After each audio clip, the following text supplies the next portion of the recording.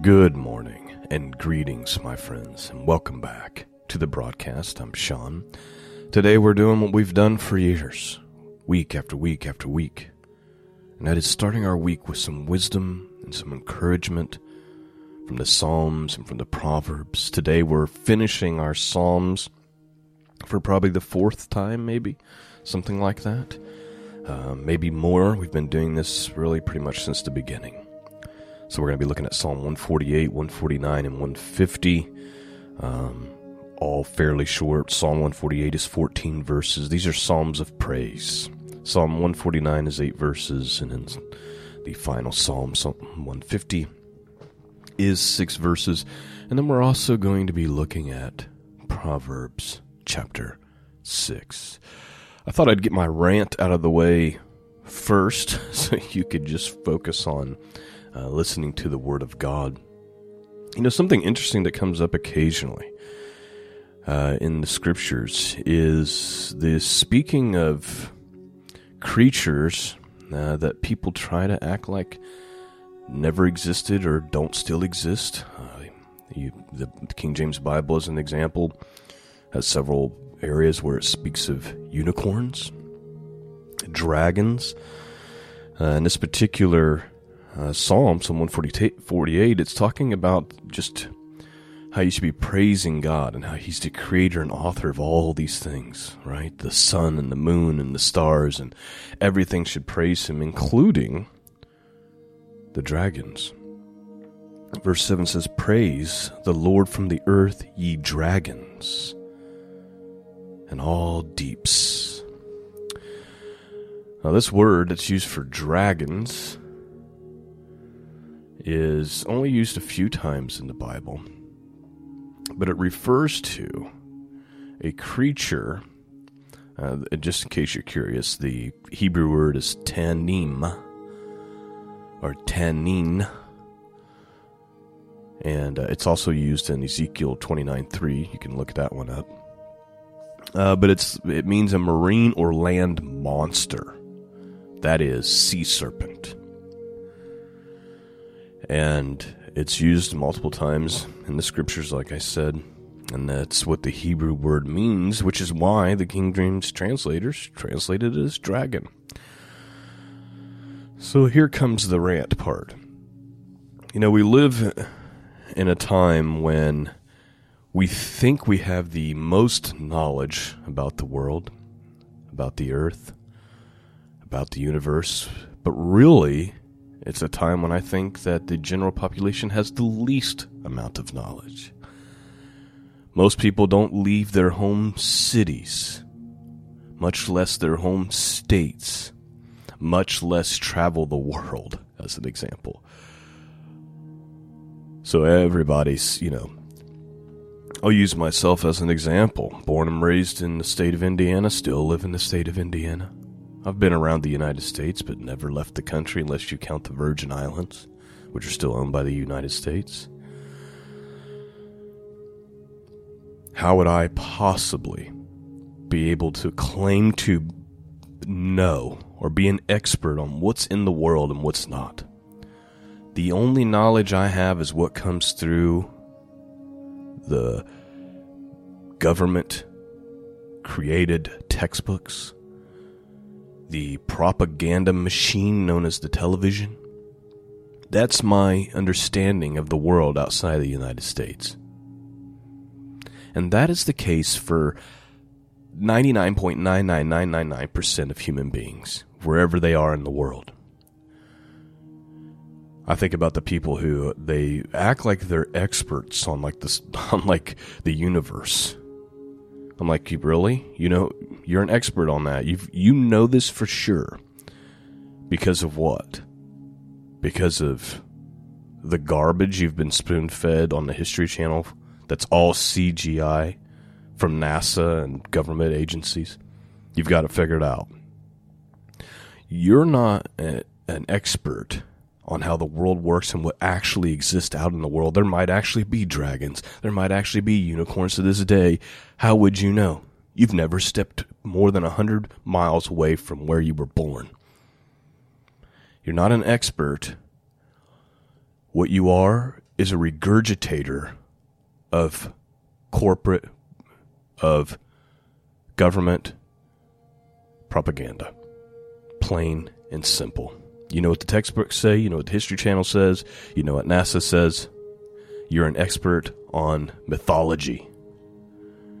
It's kind of like you have people who are really into Tolkien's Lord of the Rings, which I think is an incredible piece of work. But you'll have people who they've basically become scholars of his work, of the lore and all the things, which is cool. I'm not beating you down about it. But what they're scholars in is make-believe, right? They're experts on the make-believe. That's how I view people who regurgitate things from NASA and the History Channel and the Discovery Channel. And you're an expert, but it's in mythology. If you really want to know what's out there, you'd have to either experience it yourself, or the Word of God is also a great place to start. So there's my rant. I'm sure I'll get all kinds of love for it, but I thought I'd get it out of the way early. Now let's go to the Word of God and let it do the rest of the speaking, shall we? Psalm 148, 149, and 150, and then I'll get to our Proverbs chapter 6 for today. Open up your hearts. Let's see what the Word of God has to say. Verse 1. Praise ye the Lord. Praise ye the Lord from the heavens. Praise him in the heights. Praise ye him, all his angels. Praise ye him, all his host. Praise ye him, sun and moon. Praise him, all you stars of light. Praise him, you heavens of heavens, and ye waters that are above the heavens. Let them praise the name of the Lord. For he commanded, and they were created. He hath also established them forever and ever, and he hath made a decree which shall not pass.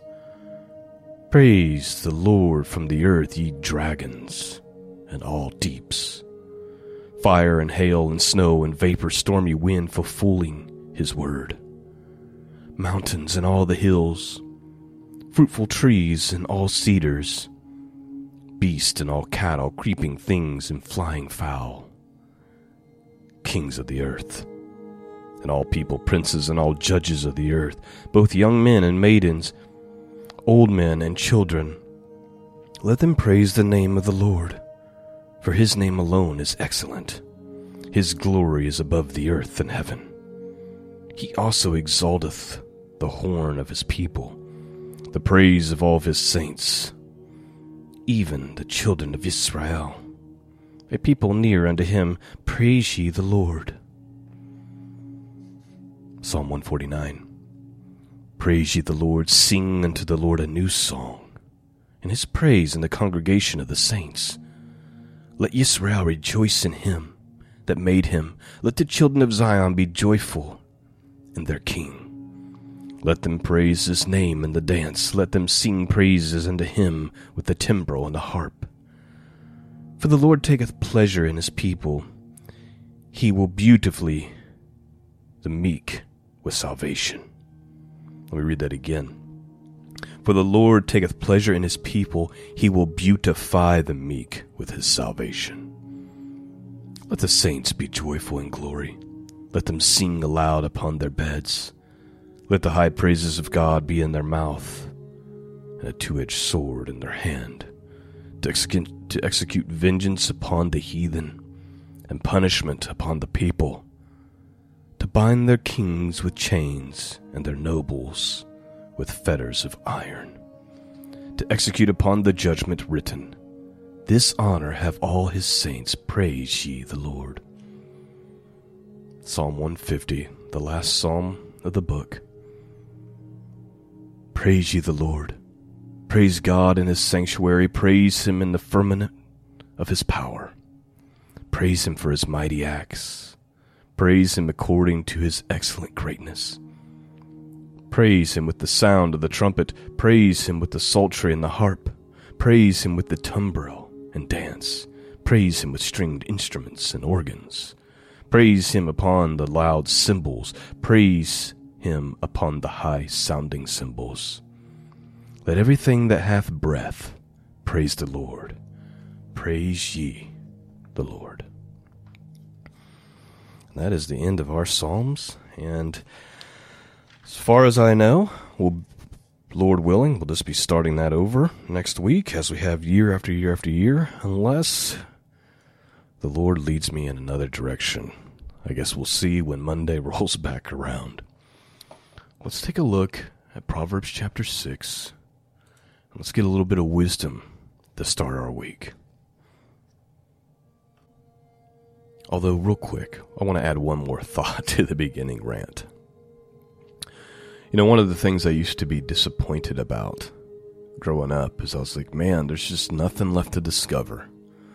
Everything's been discovered and mapped out and charted and photographed and how cool it would have been to live in a time when there was so much mystery and you might travel to a new land and you didn't know what kind of people were there, what kind of creatures were there, And I used to think, what a tragedy, that's not possible anymore. But let me tell you what the thought I've developed over the last probably 7 years, is that it's actually possible. Because I don't believe everything's charted, and everything's photographed, and everything's mapped. And I think a lot of what we think we know about the world that's taught to us through education, through the television, through all this nonsense, is simply that. Nonsense. And there's still more mystery and wonder left to this great place that God created. We'd have to open our eyes and kind of remove the blinders that's been put upon us to actually see it. Let's get some wisdom, shall we? The book of Proverbs, chapter 6. My son, if thou be surety for thy friend, if thou hast stricken thy hand with a stranger, thou art snared with the words of thy mouth, thou art taken with the words of thy mouth. Do this now, my son. Deliver thyself when thou art come into the hand of thy friend. Go, humble thyself, and make sure thy friend.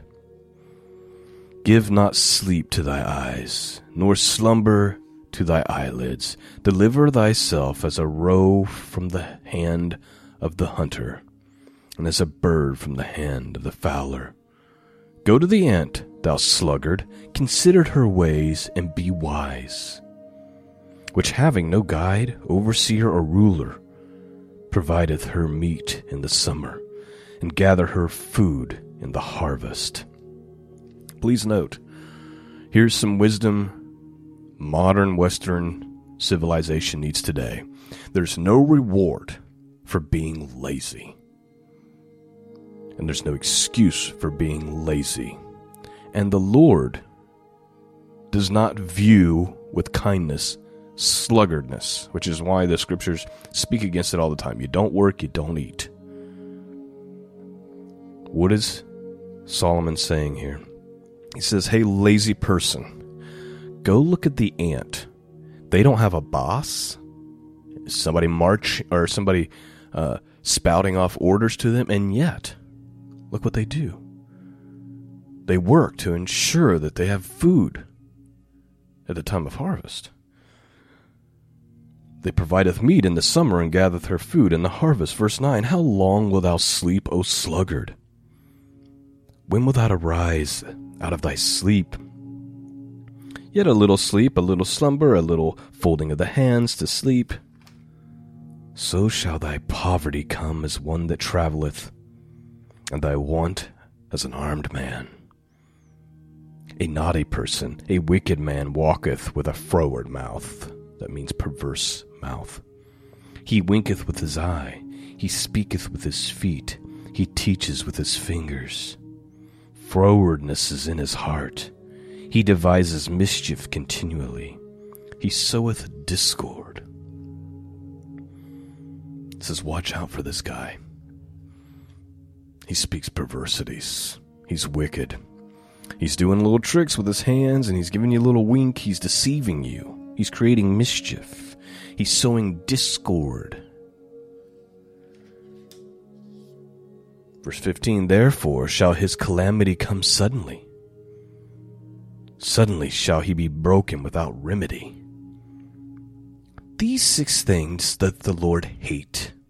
Yea, 7 are an abomination unto him. Please note, before we read these, I feel like today in churches and in Christianity in general, people try to act like God doesn't hate anything. He just loves everything, loves every behavior. He's good with every life choice you make. What do the scriptures say? These 6 things doth the Lord hate, yea, 7 are an abomination unto him. These 7 things are an abomination to the Lord. He hates them. What are they? Verse 17, a proud look, a lying tongue, and hands that shed innocent blood, a heart that devises wicked imaginations, feet that be swift to running to mischief, a false witness that speaketh lies, and he that soweth discord among the brethren. If you notice, almost all of these point to some type of falsehood or deception. Lying tongues, false witnessing, sowing discord amongst God's people. God hates that. I would say a lot of gossipers, they fall into this without knowing that they're falling into this.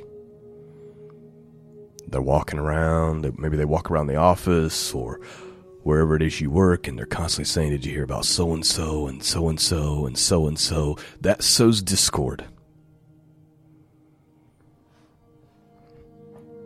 Let's continue on. Verse 20, my son, keep thy father's commandment and forsake not the law of thy mother. Bind them continually upon thy heart and tie them about thy neck. When thou goest, it shall lead thee. When thou sleepest, it shall keep thee. And when thou awakest, it shall talk with thee. For the commandment is a lamp, and the law is a light, and reproofs of instruction are the way of life. To keep thee from the evil woman, from the flattery of the tongue of a strange woman. Lust not after her beauty in thy heart, neither let her take thee with her eyelids. For by means of a whorish woman a man is brought to a piece of bread, and the adulteries will hunt for the precious life. Listen, my friends, especially men. Adultery, giving in to the lust and the flattery of a strange woman for a short moment of pleasure will destroy your life and bring you to ruin. Don't do it. Don't fall for it. Same goes for women. Don't wreck your family and lose everything to gratify the flesh for 3 minutes. It's not worth it. Verse 27. This is so brilliant.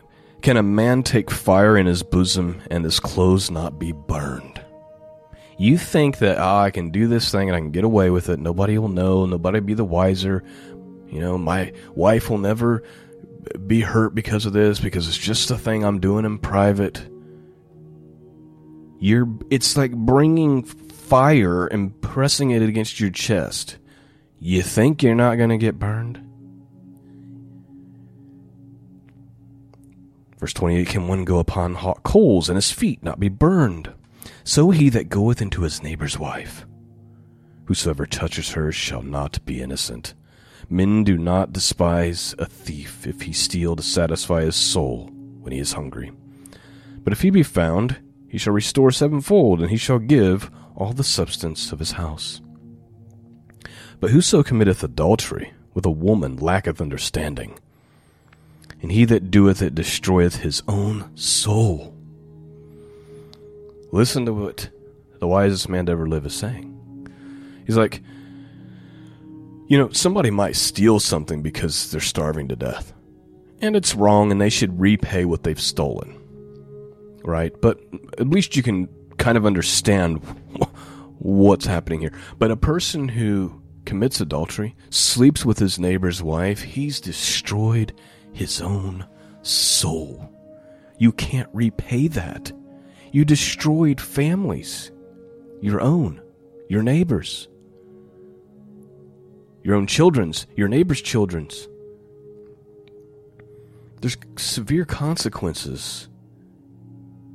This is why the Bible warns so much about adultery and fornication and all these things. It's not because God's like, I don't want you to enjoy sex.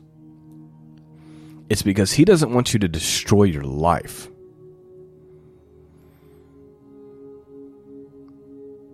I heard a pastor, and I've brought this up before. It just kind of resonates with me. He says a lot of times when God says don't sin, he's saying don't hurt yourself. Don't hurt yourself. We're almost done here. 3 more verses. A word and dishonor shall he get, and his reproach shall not be wiped away. For jealousy is the rage of a man, therefore he will not spare in the day of vengeance. He will not regard any ransom, neither will he rest content, though thou givest many gifts.